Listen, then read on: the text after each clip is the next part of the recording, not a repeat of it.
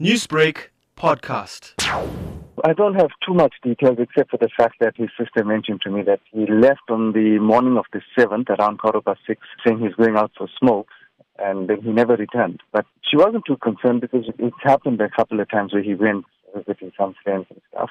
But this was a bit too many days now. It's like 10 days he's gone and there's no sign of him. Nobody knows where he is. Has there been a missing persons report filed?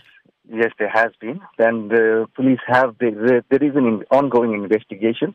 There is some stuff that came to light. I'm not sure whether I can share that at the moment, so I'm just going to hold on with that information. There hasn't been any sign of him, or we don't know where he is at all. Now, you and Pranesh shared a relationship like brothers, even though you were friends.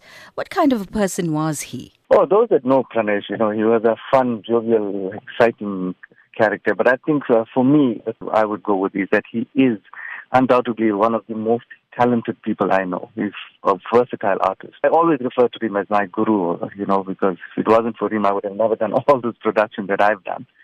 And to many other people out there as well, Pranesh set platforms for them and got them onto stage and did things with them. So the entire entertainment industry knows Pranesh Maharaj. Has there been anyone who's come forward to give you information about him and where he is? Nobody. There has been, he has been going through some personal issues, and of a recent there's been some videos that he's circulated on Facebook, but there's not much we can make of that, There isn't anything that we can link to his disappearance at the moment. We're just hoping and praying that he is found and that he returns safely.